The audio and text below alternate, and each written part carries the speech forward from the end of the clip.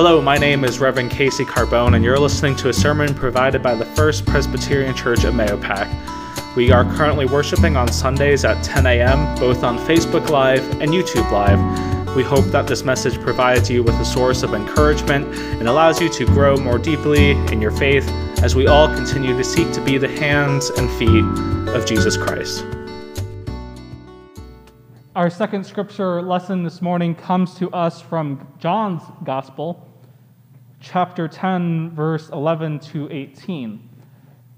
And my pre-worship question of what do you think of when I mention the word sheep will make a little more sense then.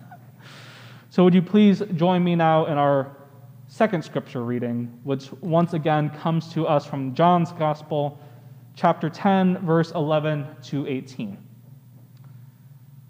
I am the good shepherd. The good shepherd lays down his life for the sheep. The hired hand, who is not the shepherd and does not own the sheep, sees the wolf coming and leaves the sheep and runs away. And the wolf snatches them and scatters them. The hired hand runs away because a hired hand does not care for the sheep. I am the good shepherd. I know my own, and my own knows me, just as the Father knows me, and I know the Father, and I lay down my life for the sheep. I have other sheep that do not belong to this fold. I must bring them also, and they will listen to my voice. So there will be one flock, one shepherd. For this reason, the Father loves me, because I lay down my life in order to take it up again. No one takes it from me, but I lay it down of my own accord. I have power to lay it down, and I have power to take it up again. I have received this command from my Father. Friends, this is the word of the Lord. Thanks be to God. Amen. As I asked this morning, when was the last time you thought about sheep? It's funny because I actually had to spend some time thinking about this question, or an answer to this question. Because outside of Christmas pageants, or outside of documentaries about the countryside and the occasional mattress advertisement of sheep posing as these magical creatures that bestow good sleep, I can't really think of the last time I've thought about sheep in particular. But we find this morning in our reading that our attention is brought to these creatures of God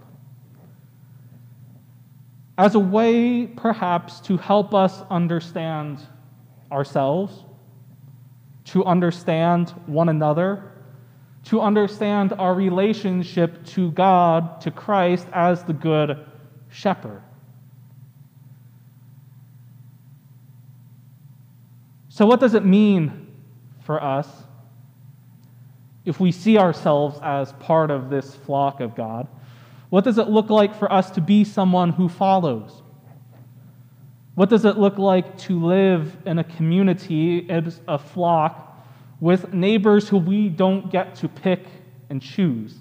That's my favorite part. What does it look like as well for us to model our lives after the Good Shepherd who lays down his life for the sake of the flock and takes it up again? Like most of God's creatures, I imagine that sheep can be stubborn. I haven't tried to herd sheep before or shepherd them. We could assume they're stubborn, as we know that people even more so can be stubborn.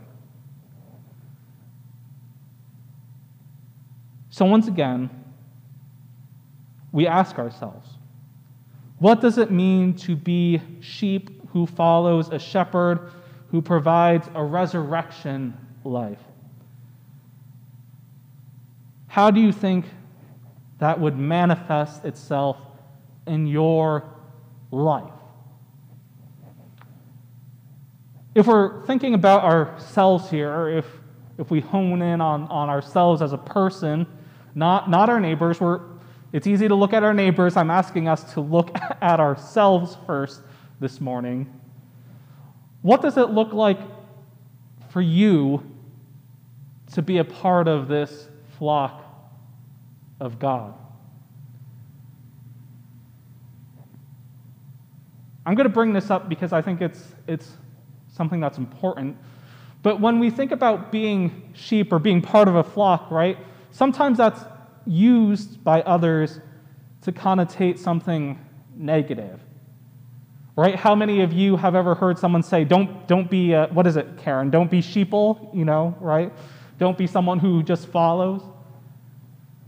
But as people who are called to embrace this resurrection life, this life where we put our trust, our faith in God, we're called to be part of that group that follows. We are called to be part of that flock that follows and trusts God. And for us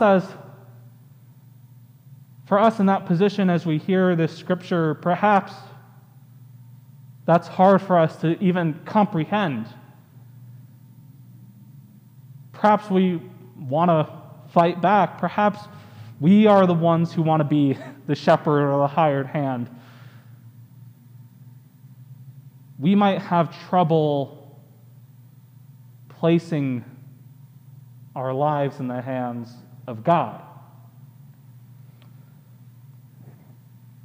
That's not to say being a sheep, though, is something that's passive. It doesn't mean you don't have a responsibility to live faithfully into your calling as a child of God.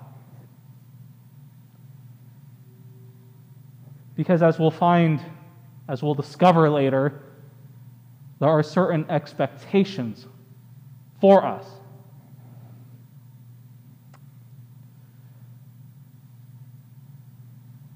So how are you living this morning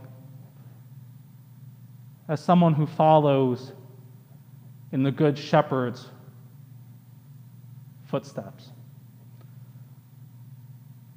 In what ways are you being nurtured, perhaps, by the good pastures that you are being led to? In what ways are you trying to break away and go your own direction because you think you know better? Or if you are sometimes like me, you on occasion go kicking and screaming because you want to really stop and think and plan, but sometimes that just doesn't work out the way you want it to. So how do you see yourself, once again, as a sheep, a part of God's flock?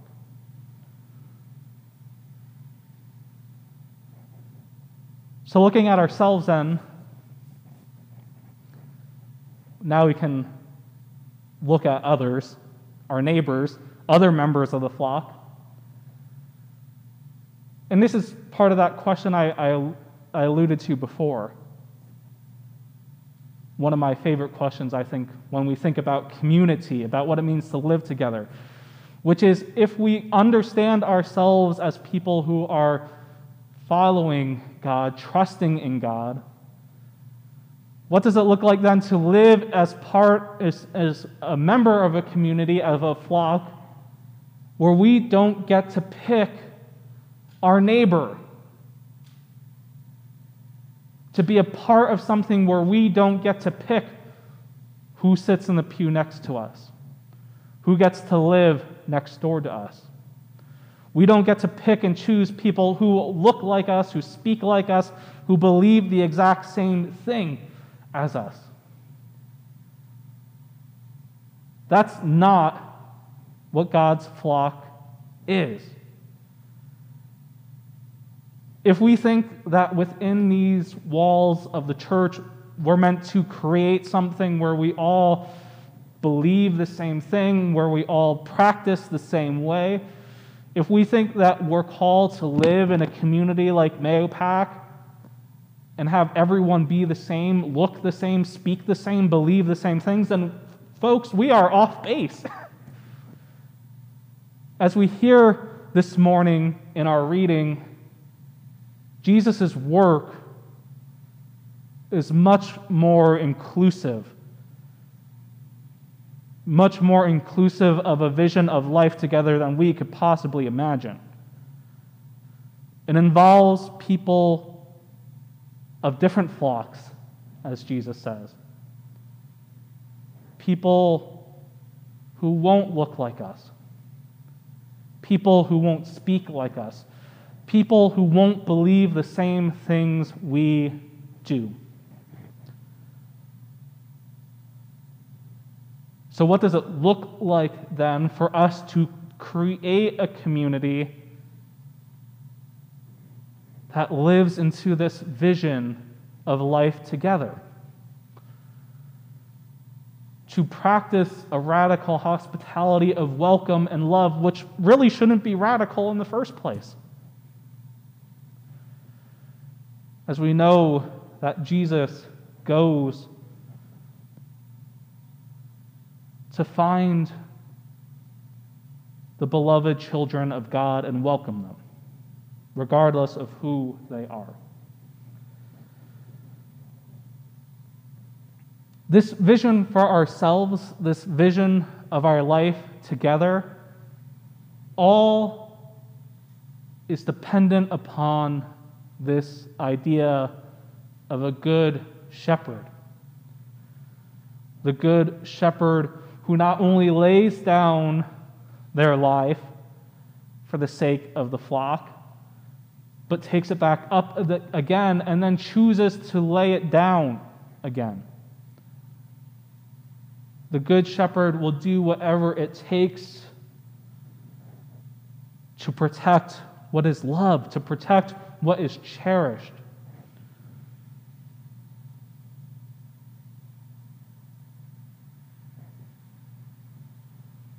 Isn't that a part of what we are celebrating, remembering, trying to model in this ongoing season of Easter?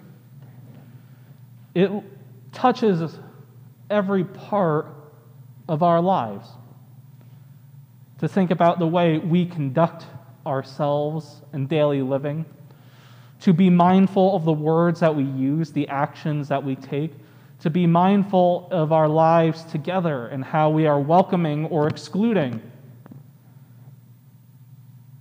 It draws our attention to how we can live more faithfully as people who model not the hired hand, but the good shepherd.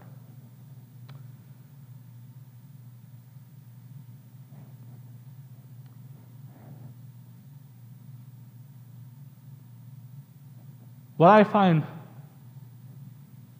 so very meaningful from this passage is the part where the shepherd, where Christ is the one who is making this choice to lay down their life for others.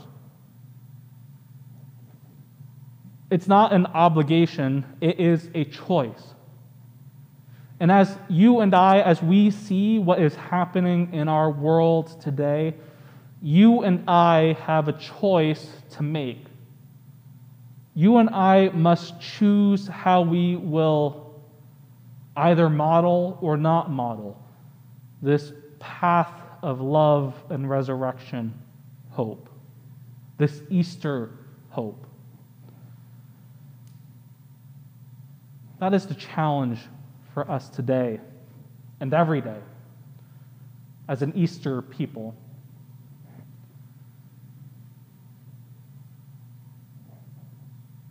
So as we take some time this morning to look inward, to look at those who are around us, to consider our own relationship with our Savior, with our Creator, with the Good Shepherd, may we be inspired by this act of selflessness, this act of love which does not discriminate, which calls us to do so for others.